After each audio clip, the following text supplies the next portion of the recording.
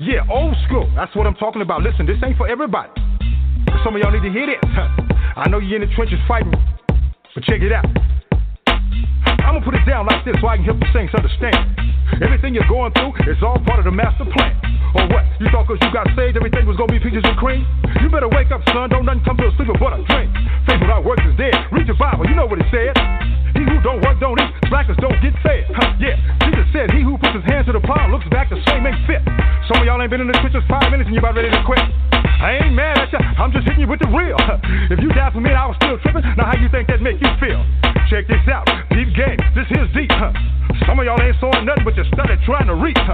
But unto him who is able to position faultless by his glory. Struggles might be part of your testimony, but it ain't the end of the story. Now the point is this was prophesied way back in the day. Choir, sing your hook right here and see if the church can relate. I know we can make it. Oh, we can make it. I know good and well. I can work it out. Work it out. Work it out. Yeah, he'll work it out. I know we can make it. We can make it. I know good and well. I can work it out. Yes, he can. Yes, he can. Yes, he can. Yeah. Thinking not strange, the fiery trials were to try you. You say, why you? But your church say, what would Jesus do? Why you asking if he ain't trying to do what he's saying? He told you he was going to have tribulations, but you thought he was playing. 1 minute you tell him how good God is and can't nobody beat your talk. The next minute you're backsliding so fast, it's like you're moonwalking. Oh yeah, I'm preaching to myself because I ain't no better. It ain't like I've been following his every word, obeying it to the letter. So we soldiers, we got to remember that. Regroup, stay on point. Yeah, bow down, confess, repent, stay humble, let him anoint. It ain't easy as I thought it was. I'd be lying if I told you that. But it showed up getting better all the time. Trust me, that's a fact. Ain't nothing we going through that can't be handled. God put that on his tongue. Like they say, you can shout now if you want to, cause the battle's already won. So while you're going through the valley, don't even trip. You're gonna be on top. Choir, sing the hook line one more again. This time you don't stop. I know we can make it. We can make it. I know good and well. I can work it out. Yes, he can. Yes, he can. Yeah, that's right. Big boy upstairs. We know God can work it out. You know, if that's your belief, that's your faith. At least that's ours. That's mine anyway. And with that being said, welcome to the show. Welcome to Can a Player Play?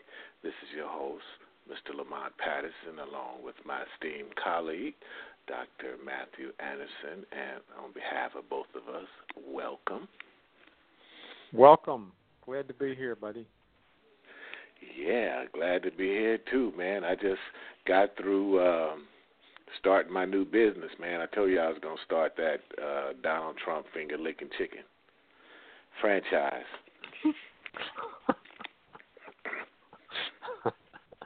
I think I would love to have whatever it is you're taking, and I'd like to have a double dose of it.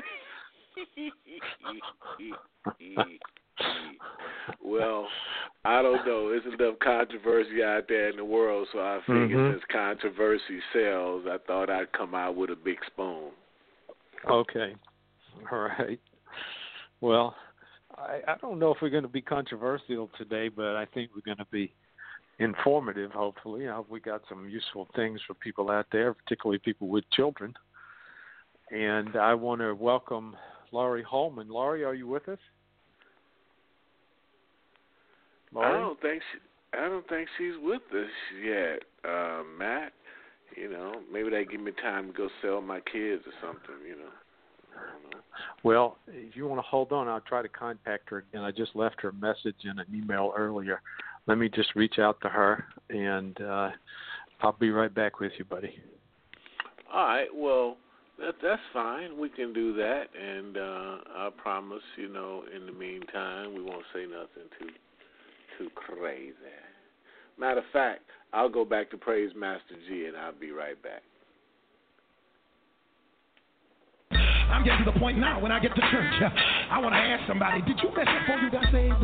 So they can say yes. I say, you're the one I want to sit with, because I know you're going to praise the Lord. I don't want to sit with no dude who be choosy, who feels like I don't need to lift him up, because I already got it.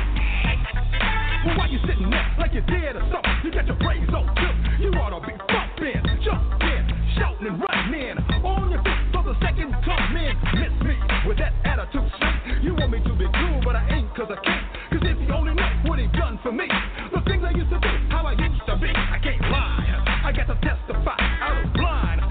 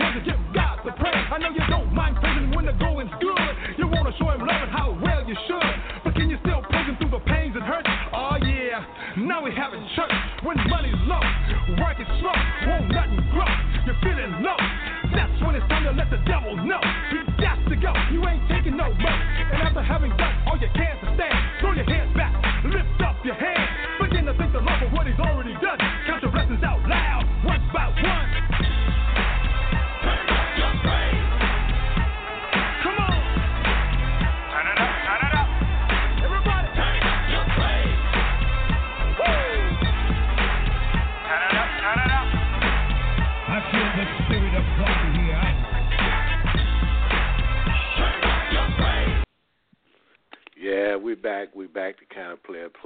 That was our good friend, Praise Master G, doing what he does. Your other good friend, Matthew, is on the line here, and Laurie is dialing in right now. Well, all righty then. So maybe you'll have a doctor to help you out with some of your difficulties today. Oh, well, that'd be a great thing, you know. Well, that'll be two of us. Actually, you need two. That's right. You got me and her. Oh, wow. That would make our listeners feel that I am desperately in need of some sort well, of that would attention. make two of us. Yeah, as they say in Gestalt therapy, it takes one to know one, though, you know. So if you're working with it, you got to know it. Thank you. So. Well, let's see. Is Lori here? Is she arrived? I'm right here. Hi, Lori. Hi. You was listening to Matthew's aimless batter.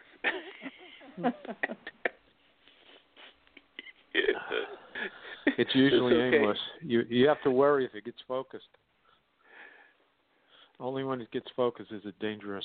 Oh, Laurie, okay. thank you for being with us today. I'd like to introduce you, and then we've got a whole bunch of questions to ask you, okay? That would be great. We have today Laurie Hallman, Ph.D. She's a psychoanalyst with specialized clinical training in infant, parent, child, adolescent, and adult psychotherapy. She has been on the faculties of New York University and the Society for Psychoanalytic Study and Research. She's written extensively on parenting for various publications, including the Psychoanalytic Study of the Child, the International Journal of Infant Observation, the Inner World of the Mother, Newsday's Parents and Children magazine, Long Island Parent. She also wrote her popular column Parental Intelligence at Mom's Magazine and has been a parenting expert for numerous publications such as Good Housekeeping. She currently writes for Active Family Magazine out of San Francisco and blogs for Huffington Post. Her new book is Unlocking Parental Intelligence, Finding Meaning in Your Child's Behavior. We will give you more information about how to locate this book and Dr. Hallman at the end of the show, but we are here particularly today to talk about unlocking parental intelligence, finding meaning in your child's behavior. Dr. Hallman, thank you so much for joining us. It's a pleasure. I think that there are very probably many people out there listening to us or will listen in the future in the archived versions of this show, which we put on right after we're finished, who have children who are struggling to understand their children. And it sounds like you have theories and have worked with how to understand children's behavior all the way from infant all the way up to middle or late adolescent. Yeah. I just want to ask you one quick question here to start, and then we can talk more seriously about your book and what you want to share with us. At what age would you say adolescence is over? That's a really good question. Adolescence. Did you hear that? Wait a minute, Laurie. Did you hear that, Lamont? Yeah, but I was one asking what age can you start beating the kid's butt when they don't listen to you? Never. Laurie, you got to Yes. watch out for him. He's Okay, a little bit weird when it comes to. But I'm sorry. Let's go back to my great question. When does adolescence end? Okay, well, you can think of adolescence as early, middle, and late adolescence. And late adolescence is kind of jarring up against young adulthood. And so in numbers, adolescence ends at 19. But there are certainly many young adults, 20 to 23, we can pick any number we want, who are still working at adolescence. And there are certainly adults working at adolescence. But in theory, it ends when you end high school and begin college. Okay, great. So I'm sorry to interrupt you, Lamont, but I didn't think that Dr. Holman was going to go for the when you beat the butt of the child very easily. So she sounded like she didn't believe in disciplined children, so definitely I want to talk about that. Because, oh yeah. That way. In our age group, or should I say, in my age group, What seemed like we had. That? Excuse me. What age group is that? 60s, which I was a 50s baby. Okay. You know, our parents definitely believed in, physical discipline, and even I remember as far back as in junior high school, when we got in trouble, we went to the PE instructor, and he pulled out the paddle, and we got swats, and then from there we went home, and we got it again. But just looking back, we had less gang violence, we had less disrespect in the schools for our educators. We had less of all of that. So it kind of makes me wonder, did that have something? Excuse me? Are you sure there really was less? There was more respect, or was there more fear? Well, respect and fear. That's a good question. I guess I did both with my parents. I respect them, but I was also afraid of what would happen if I violated their instructions. So I guess that kicked in the fear that's part. That's really important, because the word discipline actually comes from the word disciple, which is a student, a learner, and discipline is about teaching. And so we have to think about how we react and what we do as parents. Are we actually teaching a lesson, or are we just using our authority to kind of bully our kids into doing what we do? Sometimes, physical harm teaches to solve problems using a physical reaction. So we have to decide if that's what we want to teach our kids. It doesn't mean that that's what you do now or did if you were a parent, but it does teach that. It's aggressive behavior. So I think we have to think about if we use physical discipline, I'll use the word you're using, does our child really silently resent the parent who did that and listen because they don't want it to happen again, but are they teaching aggression actually? So it's a lot more complicated than it looks. Yeah, because I was going to ask you at that point, what happens in a situation where the parents don't discipline the child at all and the child just totally disrespects everybody? Yeah, well, when we talk about parental intelligence, we are going to be talking about discipline, but of a different type, because we're going to be talking about teaching our children, and we're going to be talking about listening to our children, and them listening to us, so that there's an open dialogue where we can understand and read their behavior, and they can tell us what's really on their minds, why they did what they did in PE, for example. What were they struggling with? And so it becomes a two-way street where the parent is still an authority and respected as an authority because they are older, wiser, have more experience in life, yet at the same time they are prone to try to understand what's in their child's mind so they do know how to react. So what kind of definition would you give us of parental intelligence? The definition I give is in the subtitle. It's finding meaning in your child's behavior. The concept is that behavior is an action that is sending a message. When a child, for whatever reasons we discover, can't speak out about what's bothering them or troubling them, they act to demonstrate what it is. And it's our job as parents to learn how to decode what the message is that they're demonstrating. It sounds hard, but it's actually not hard once you learn it, and it becomes a way of life. So the definition is right there in the title, Finding Meaning in Child's Behavior. And I have 5 tools that show you how, when I give an illustration, how parents use these 5 steps to understand their child's behavior and why he did what he did. So when you say finding meaning in the child's behavior, I would imagine, and you'll correct me if I'm wrong, but I would imagine you're saying some very specific and relevant meaning that's very, if a parent learns how to listen to it, they're going to really learn something useful about relating to their child. Absolutely. As opposed to just being belligerent or nasty or disconnected or something that the average parent would think doesn't particularly have a lot of meaning. I'm guessing that, but I would really like to hear what you think about it. Yeah, I think you're right. You know, they think, oh, my kid's a bad kid. He's nasty. He doesn't listen to me. He shows no respect. I have to say something 10 times before he goes and brushes his teeth. You know, that kind of thing. But actually, the child has all kinds of feelings, and so does the parents.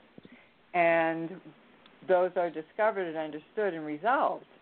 So you don't have, you know, when you do the same thing over and over and over and it doesn't work, you know you're not catching on to what's really going on, whether you're the child or the parent.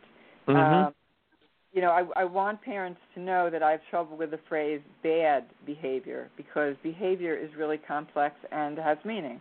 Children aren't bad. They're complicated human beings. So if your child speaks or acts in a negative way, in my view, he or she is not a bad child but a distressed child. So if your child hits, has temper tantrums, is a fussy baby, has a messy room, is withdrawn, can't focus, you might feel frustrated, angry, disappointed, but you're distressed and the child is distressed. And if you erase the word bad from your vocabulary and think of distress instead, it really changes your outlook. And that is what I do when a parent comes in, or parent or parents come in with a problem that they're struggling with their child. And they usually don't come in until they've been struggling for a long time. And they are at their wit's end. They don't know what to do. And many blame themselves, many don't, then blame the child. But I try to take blaming out of the equation and put in, you know, delete blame and insert understanding, and it's really quite effective. And by the time the parents leave from the very first session, they are oriented to saying, okay, so we're going to be working with Dr. Holman to figure out the meaning behind so-and-so's X behavior. Okay. So that's the approach, and it really works for parents of all ages at all stages of their kids' development. I see parents from all kinds of backgrounds, and well, I've got a couple of very specific examples that I wanted to ask you questions about, but I'm wondering, would you like to tell us sort of briefly what the 5 steps are first, and then we can go back and ask you specific questions about parents and children, or how would you like to do that? Yeah, what I'd like to do is give you an illustration of a parent using the 5 steps, so you see how it evolves. Right. Is that okay? Yeah, that's good. The first step is called stepping back, and I think the best way to learn about stepping back is through a story. I think parents, like kids, learn best through storytelling. So I'm going to tell you about an identical twin I'll call Clive, who began hitting his brother Ari in kindergarten. They were 6 years old. Clive was a good kid, basically, and the teacher was very surprised that he was hitting his brother. And so she talks to him, and he apologizes dutifully, but he continues hitting.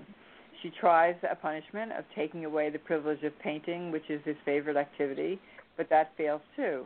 And so she calls the parents in, who admit that the hitting is happening at home as well. So the parents decide to use parental intelligence, and the first step is called stepping back, which means beginning the search for meaning behind the hitting to get eventually to a solution. Stepping back means slowing down, pausing, taking no action with your child. And I know this is very counterintuitive to what we were talking about before, because parents are taught to act immediately. But I'm saying the opposite. pause, take no action with your child. If something's dangerous, obviously you have to stop it, but I'm not giving that as an example in this case. The hitting was just like a slap on the arm and, oh, I'm sorry, and his brother was a sweet kid, and they were actually very close, and he didn't retaliate. But stepping back gives you time to think and review the behavior. You go over what your child did, when he did it, and you look for a sequence. You track the behavior, trying to understand it. And what's important is that you actually suspend your judgment as you accept that what happened may be meaningful. It means suspending judgment, not only about your child's behavior, but also about your parenting behavior. It gives you permission to not know what to do, to question your assumptions, and realize the situation isn't understood. And I want to highlight that. It gives you permission to not know what to do. You're allowed to have time to think this through. After all, if you don't understand something, how in the world can you know what to do about it? So when kids see their parents taking their time, it has a calming effect on everyone. So you're already achieving something even though there's hitting. To return to Clive and Dad, stepping back led Clive's dad to realize that the hitting started after he began taking long business trips, and he wondered if that had anything to do with it. He also realized that Clive hit his brother after Dad spent time with Ari alone. After a bike ride with Ari, Clive hit Ari. After Dad watching TV together, Clive hit Ari. So all that was learned just from stepping back. And it naturally leads to step 2, which is called self-reflecting. Self-reflecting entails thinking about your feelings, your reactions to the situation. Clive's dad realized that since Clive was an infant, he was less robust than his twin. Actually, the babies were born, and Clive was put in the NICU because he wasn't thriving well enough, and Ari was a very robust baby. So the mother took a hand at working with the more fragile child, and Dad took a back seat to his care, leaving Clive to his wife. And as the years rolled by, that kind of stuck, and Dad was closer to Ari. Reflecting on his feelings in the present situation, Dad realized that 6-year-old Clive was distant before and after his business trips. And Dad faced his feelings. He actually was feeling rebuffed and rejected by Clive. And this was a lot for Dad to take in. He wasn't used to really attending to his feelings. But he felt rejected, and he wondered if that was a clue to how Clive felt too, which is very key here, that your feelings can lead you to understand your child's feelings. So when parents come to grips with how they feel, those feelings are often a clue to how their child may feel. And they become interested in the meaning behind behavior. So Dad continued to self-reflect, and he thought back. Naturally, you start thinking about your own lives, just like Lamont did. And Clive's dad had 6 brothers, and they were a rough-housing bunch, and Clive was not like that. Dad began to feel ashamed that he resented Clive for not being more of a super outgoing type guy like himself. He was much more ready now to believe that the hitting had meaning, and he was ready to take the next step, which is step 3, understanding your child's mind, which is really the crux of parental intelligence. It opens Dad's eyes to what is Clive's point of view about his life at the time. So understanding the child's point of view is crucial. And what happened here was one day when Clive was supposed to be doing his reading homework, Dad happened to see that he wasn't doing it and said he was making a picture on the computer. And Dad was really surprised because he didn't even know his child knew how to use Microsoft Paint and do a picture on the computer. And in the book you can see the picture, but I can briefly depict it for you, that there's a boy sitting at a table doing his homework, and his back is to a tall man who's his father walking away. So Dad says, "Can I take a peek at your painting?" And Clive shuts the computer and he says, "I can't show you, you'll be mad at me." And Dad says, "I don't get mad at you, actually. I promise I won't be mad about a painting." So Clive takes the chance, and he does deep down trust his dad, so he shows him the picture. And he said, Dad says, "I see you and me. What am I doing? Can you tell me?" And Clive says, "You're going away for a long time." Dad says, "Okay, where am I going?" Now Dad's curious, and he's getting a little worried. And Clive says, "I don't know. You're going away because I'm bad. My teacher thinks I'm bad." So Clive jumps on his dad's lap, something he really never does. That's more of a mommy thing. And Dad feels really close to his son now. And he says, why does the teacher think you're bad? And Clive says, because I hit Ari. That's really bad. And you went away, far away. Dad says, Clive, do you think I went away because you hit Ari? And Clive says, no, you went away because I can't read. You like smart boys like Ari who can read. Now Dad understood what was on Clive's mind. I mean, it was a really convoluted 6-year-old belief. And he knew he had to clarify very carefully. And he says, Clive, I went away to make money for all of us. I go on business trips, not because you don't read yet. I never go away because I don't like you. I love you. Lots of kids don't read in kindergarten. It's not a race to see who can read first. You're such a great son. So this was a real revelation as to what was on Clive's mind. Then step 4 is understanding your child's development.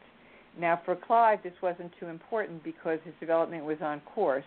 He made friends. He socialized well. He really did keep up with most of the stuff in kindergarten, and he was just going at his own pace. But some kids do have problems in development, and then it's imperative to understand their delays so you don't expect what isn't possible, which lowers their self-esteem. So I'll go to step 5, problem solving. And at this point, Dad knew Clive's mixed-up conclusions, which had led him to be jealous of his brother's relationship with his father and his belief that his father was disappointed in him, even mad at him for not knowing how to read.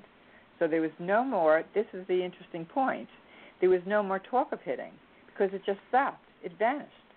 He certainly was never a bad kid. He was confused and distressed, but really a great kid. So the hitting stopped because the child felt understood, and he now knew he and his dad had a connection, and the hitting had a great deal of meaning, and Dad got to the bottom of it. So the bigger underlying problem had become apparent, Clive and Dad's relationship. This is what happens with parental intelligence. You find the overarching problem. The hitting was the behavior that was the red flag that something was wrong, but the underlying problem was the relationship with his father and his misbelief that Dad didn't like him because he couldn't read. So Dad's problem solving was that he began spending more time with Clive, and when he engaged him with his brother, they did it as a team, not a competition. And he spent more time alone with Clive as they got to know each other better. And that was the result of parental intelligence. So it was pretty amazing stuff. That's a good story. Yeah. Good story. So those steps all seem very sensible. Yeah, that's a good understandable, point. Sensible, logical steps. And I think the hard part is getting past step 1. Yeah, I was thinking that same thing. True, but once you do, the rest flows. You know, it sounds like it's got a lot to do. You think in my busy life, how do I have time to understand my child? But that is what we have time for. That really is more important than most other things, and we have to make time for it. In my belief, that's my belief. You know, I have 2 sons, and they're adults now, and they were raised with parental intelligence. And when I was a young mother and hadn't coined the term. But this approach was natural to me. And I must tell you, I know it will be hard to believe, but I honestly never punished these 2 little boys. We talked about everything, and we still do today. You know, they're in their late 30s, and I'm very close to both of them. And they have become they've always been industrious, but they've become very empathic adults. My oldest son has 2 little boys. I have 2 grandchildren, and they're in kindergarten and grade 3. And I see how my son and his daughter-in-law, who I feel like is my daughter actually, treat their son, and they do the same thing. So it starts going through the generations. My son really makes it a point to understand what's going on when their little ones have struggles and problems. And they're not perfect kids, and they shove each other sometimes and argue, and they're kind of have different personalities, so they can rub up against each other. But I see that the way they solve the problems is by helping them understand what's going on in their brother's mind, One of the kids, the older one, is a very independent child, and he concentrates really well, and he likes to work on projects, and you could give him Legos, and he'd sit there for 3 hours doing it. The other one is equally as bright and industrious, but he is much more of a child who needs somebody all the time. He always wants a friend. He always wants a parent. He likes to be with somebody. He's not a solitary learner like the older one is capable of. And so they argue about that. Xander from Alexander, his name, they call him Xander. He might be working on something, and Eddie comes up to him and says, play with me. And Xander tries to thoughtfully understand, Eddie, I know you want me to play with you, but I'm working on this now. I'll play with you in half an hour. And so they work on that all the time because their personalities clash in that way. But they talk about it. They use words unbelievably, like compromise. You see that come out of a little one's mouth, and you can't believe it. But when your parents talk that way, that's how the kids start to talk. Well, I have a question for you. I don't work with children.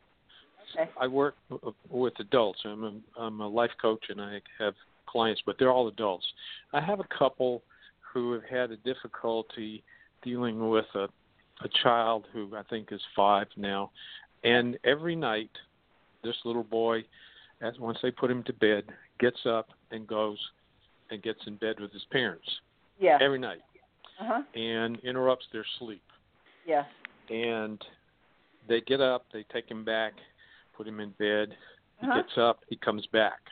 Okay. Now, they got some consultation at one point from some people who apparently, are very successful at this and advertise themselves as experts. And they said, okay, Dad, what you have to do is when he comes, as you say, sweetheart, you have to go back to bed. You get him, take him by the hand, put him back in the bed. And you do that as many times as it takes. Yeah.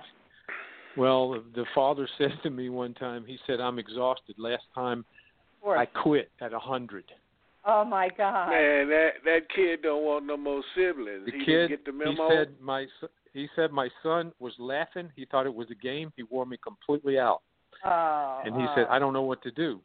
Yeah. So yeah. I'm very curious about how you would approach this Okay, kind of situation. Working with, I don't want to betray my patient, but I've worked with kids who do this at even older ages. And sometimes the kids really never learn to sleep in their own beds. The parents both work. They don't see their kids a lot. The kids miss the parents miss the kids. And nighttime is filled with homework, dinner, and a little TV and going to sleep. And so when it comes to going to sleep, the kids and the parents are collude in it, really. They want to be together. And they know it goes against what health says. You have to get sleep so that you can function well. But they like the closeness, the physical closeness. They like being together. Sometimes the darkest, saddest thoughts come out at night when your defenses are down and you're tired. And this is somewhat of a common problem. The basic notion that the consultant said, which was don't let him come in your bed, walk him back to his bed, is correct, but it wasn't working, obviously. And if I had these parents, I would want to know a lot more. I would want to know, did he ever sleep in his own bed? In other words, as an infant, up to age 3. I think from the time this child was very small, he was in and out of his parents' bed. Okay. And including often what would happen is one of the parents would end up sleeping with the child, either in their bed or the child's bed. Yes. That's often. Just as an aside, sometimes there's a marital problem, and that gets mixed up with the parenting problem, and so the parents have not resolved their own need to sleep together and have intimacy, and the child is almost a decoy that falls into the mess. But that is an aside. But in a full consultation, I would explore the marriage as well. Well, but you what they just need put to your do, finger on what I think the issue is. I did. But yeah, you did, and I was wondering, if I didn't give you any information like that, what you would point to, because, as you look, I'm totally on board with you that children are not bad, and I think there's a reason for everything they do, and I think that the parents teach them what's okay and what's not. Yes, I agree, and they really do. Yes. I like the word decoy.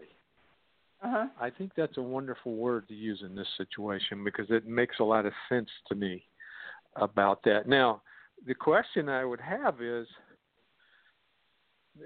that's a lot of perseverance 100 times in a night. I think, though, that the parents somehow, kids are not only listening to what our words are, but they're watching our faces and our expressions. Mm-hmm. And when the dad, let's say, could be the mother, takes the child back to the bed, does the child really know firmly what their expectations are? And it sounds like that he doesn't. In other words, the parents have to gently, but firmly say, you're 5 years old, you're old enough to sleep in your own bed, I want you to learn how to do this because you're going to feel more grown up and more independent. And that's what I want for you. At 5 years old, you know how to put yourself back to sleep if you wake up. But you're saying that the parent who does that has to really mean it. Has to really mean it. And because I think very clear about their expectations. And I think on occasion, this child, they would close their own bedroom door and the child would just come and sit in front of it and cry. Yeah, see, he's until really, somebody came for him. Yeah, he's struggling with separation anxiety. And I wonder, when he goes to school in the morning, does he go easily, or does he struggle? That's a good question. To go? I think on occasion it's been hard. Yeah. For him to let go the child. Hey, what happened? Laurie, I want to ask a question. Ask a question, Laurie. What happens with these mothers, and I find them or see them so many times in the supermarket or in the mall when they have these unruly kids and they talking to their child, and the child is telling them to shut up, stop, don't, and they're trying their best. Don't do that. Stop. Quit. Listen. Come here. And the child is telling, don't tell me to stop, and just raising their hand like they want to hit them and stuff. What happens with those parents? Are they talking to them at home, or the child is still not listening? I think that somehow the parent has lost their authority. The generations are getting blurred, and the child doesn't feel ashamed of talking to the parent that way, and especially in public. I mean, you're giving a public example, which is even harder than a private one. And again, the expectations have to be clear. And I would tell this parent to not allow 2 words of this to happen in the supermarket. I'd leave the supermarket. In other words, you can't problem solve in a supermarket with people all around you. You can't find out. And you leave the supermarket, and then what? You get in the car, and if the child's calm, you can start talking about what happened, but probably they're not, and they might even throw a temper tantrum right in the store. I'd go home, settle down, go about your business until everybody's calm, and then sit and talk about what happened, and make plans for every time you go in public and what's expected, so that the child knows right off the bat, in our family, we don't try to solve problems in public, and we talk nicely to each other in front of others. And if we don't, we leave, because that's not a way.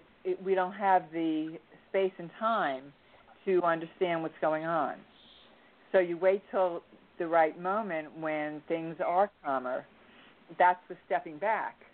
and you discuss with the child the problem, which is speaking in a nasty way to your parent in public. That's defined as a problem for the child. And that's that you do that. You define it as a problem to be solved. And then the child sees it narrowed down. You focus down on that is the problem. Then you are, in that way, you are stepping back. You're not reacting. You're thinking, and you're getting. We want our kids to think, to learn how to think in complex ways. And this way, you're showing the child that you're going to think, and you expect him to think, and you're going to step back and search for the meaning behind that kind of talk. Something's going on.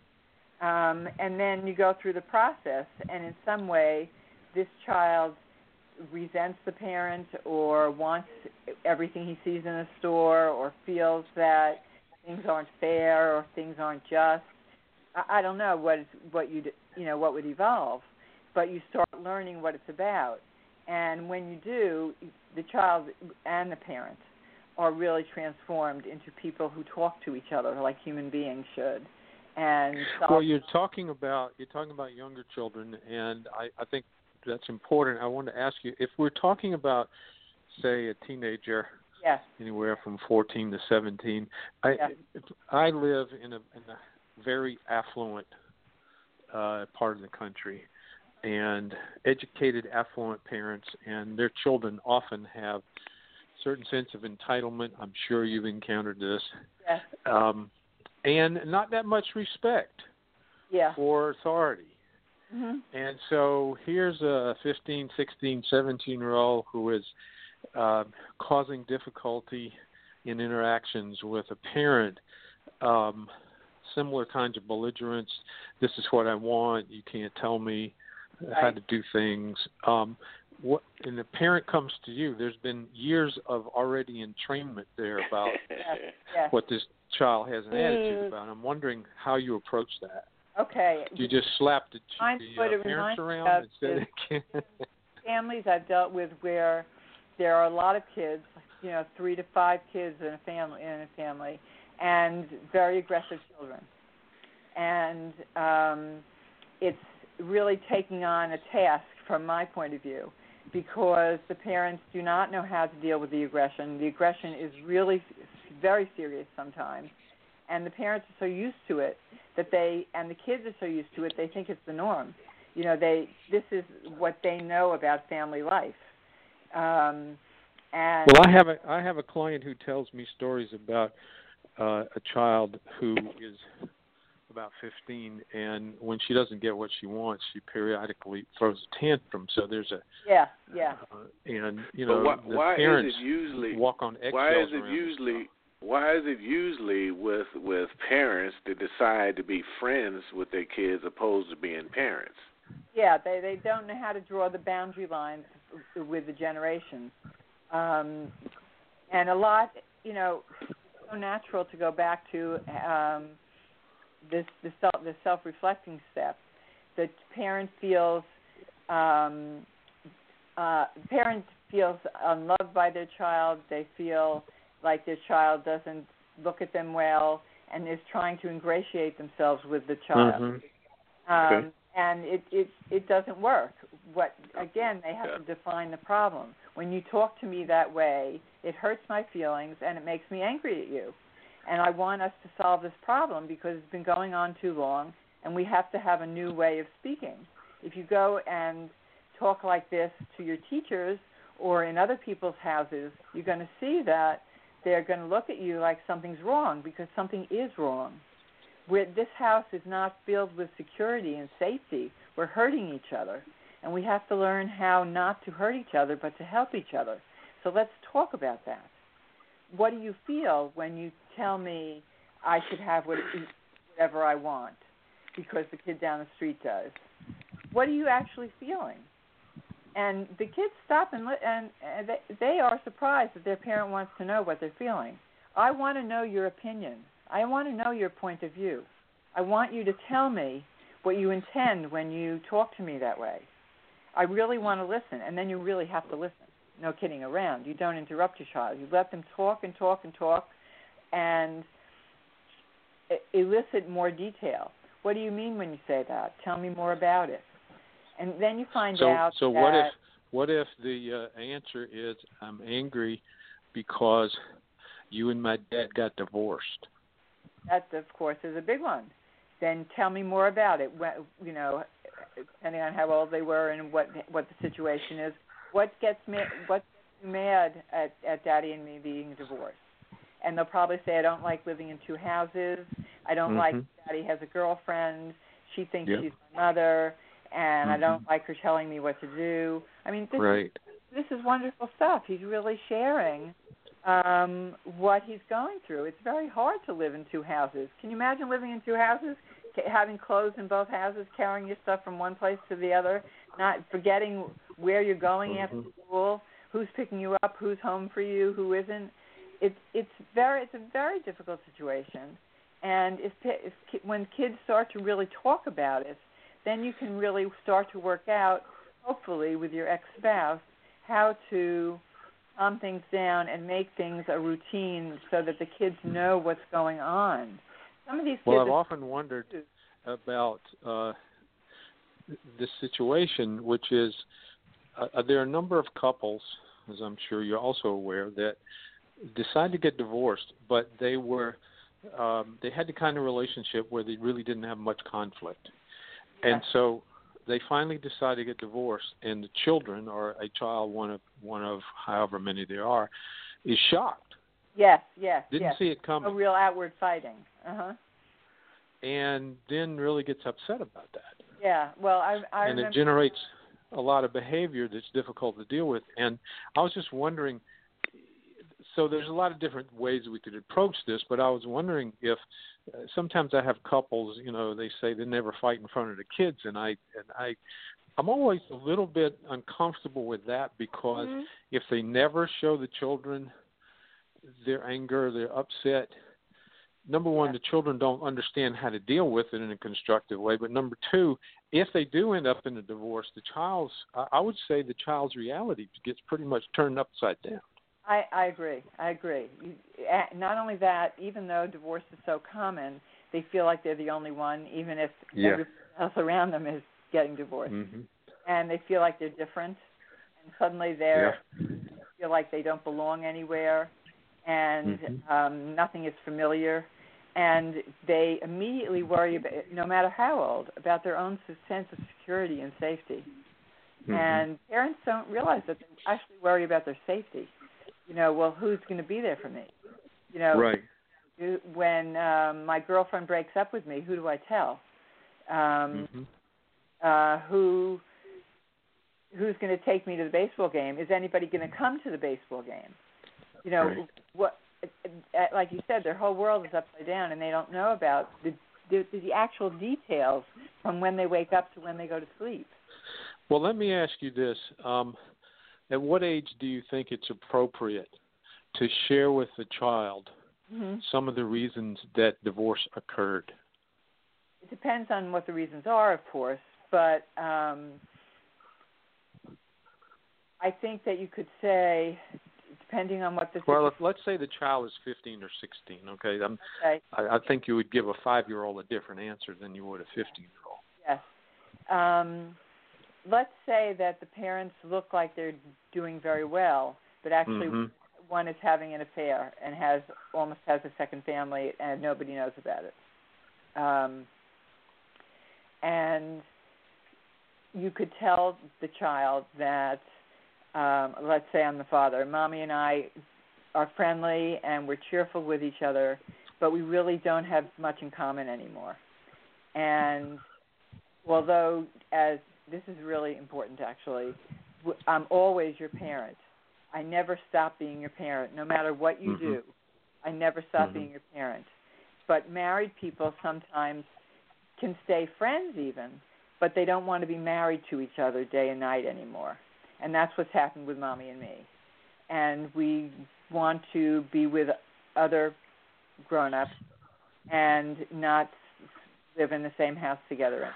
So what if the child at that point says, well, that's not a good enough reason, and you don't care about me, and if you cared about me, you wouldn't get divorced? Yeah. And you emphasize with the child, I know it's hard. It feels like we're letting you down, and in some ways we are letting you down. We're surprising you and not giving you what you're used to and what you expect of us, and we're really sorry about that. But we don't want you to live in a house that's full of anger and resentment either. So Mommy and I have decided that we're not going to live together anymore. I'm really sorry that it hurts you, and I'm going to continue to talk with you about it so that we can make it work out the best way we possibly can. Tell me more about what you're thinking. There's always that sentence, tell me more, because you want the child to have a connection with you. And if you say, tell me more, give me more detail, what is going to change that's going to be hard for you, you're actually creating more of a bond with your child. Right. And that's what's going to get you through this, the bond. If you can get them to communicate with you and keep listening. Yeah, yeah, absolutely. I hear you.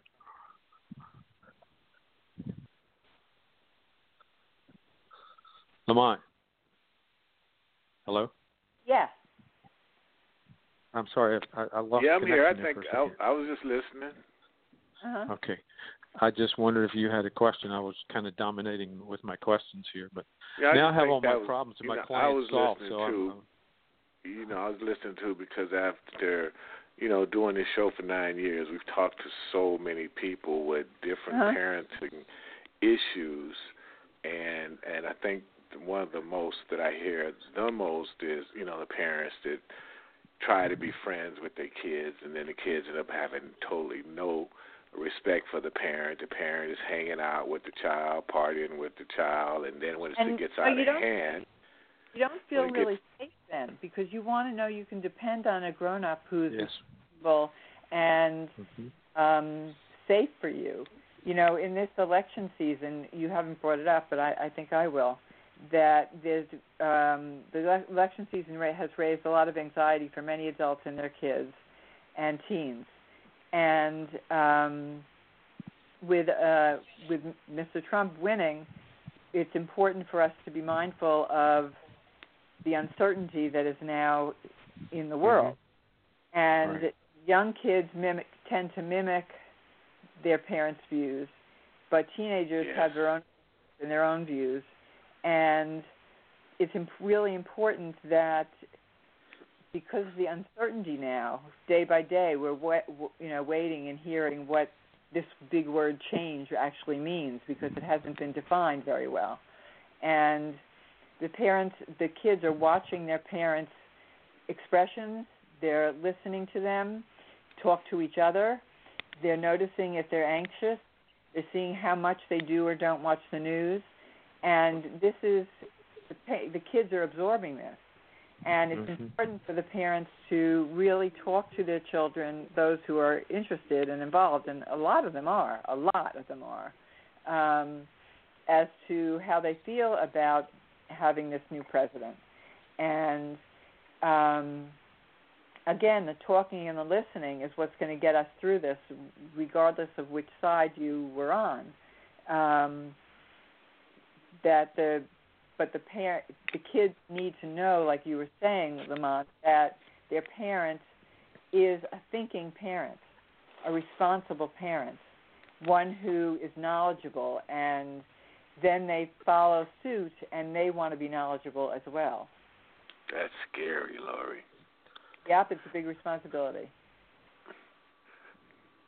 Because every time I turn on the news, I just see the Hatfields and the McCoys. Uh-huh. It is scary. It's very scary.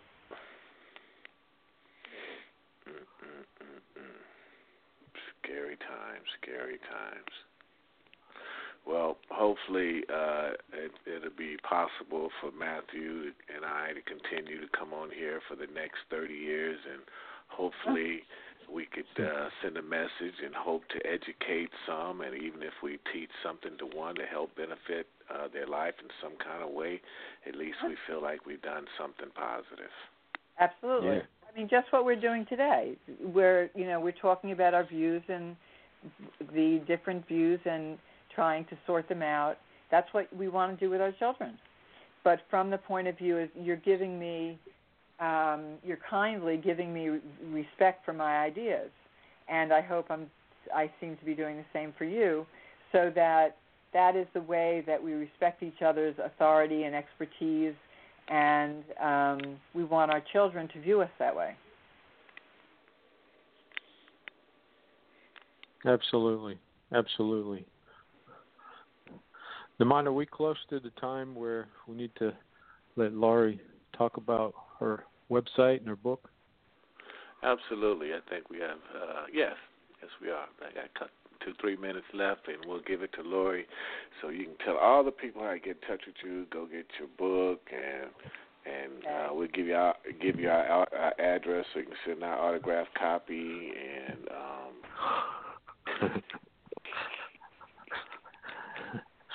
he likes those autographs, boy. He collects them, I think.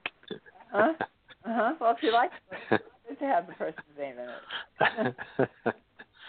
Laurie, would you share your information with our audience, please?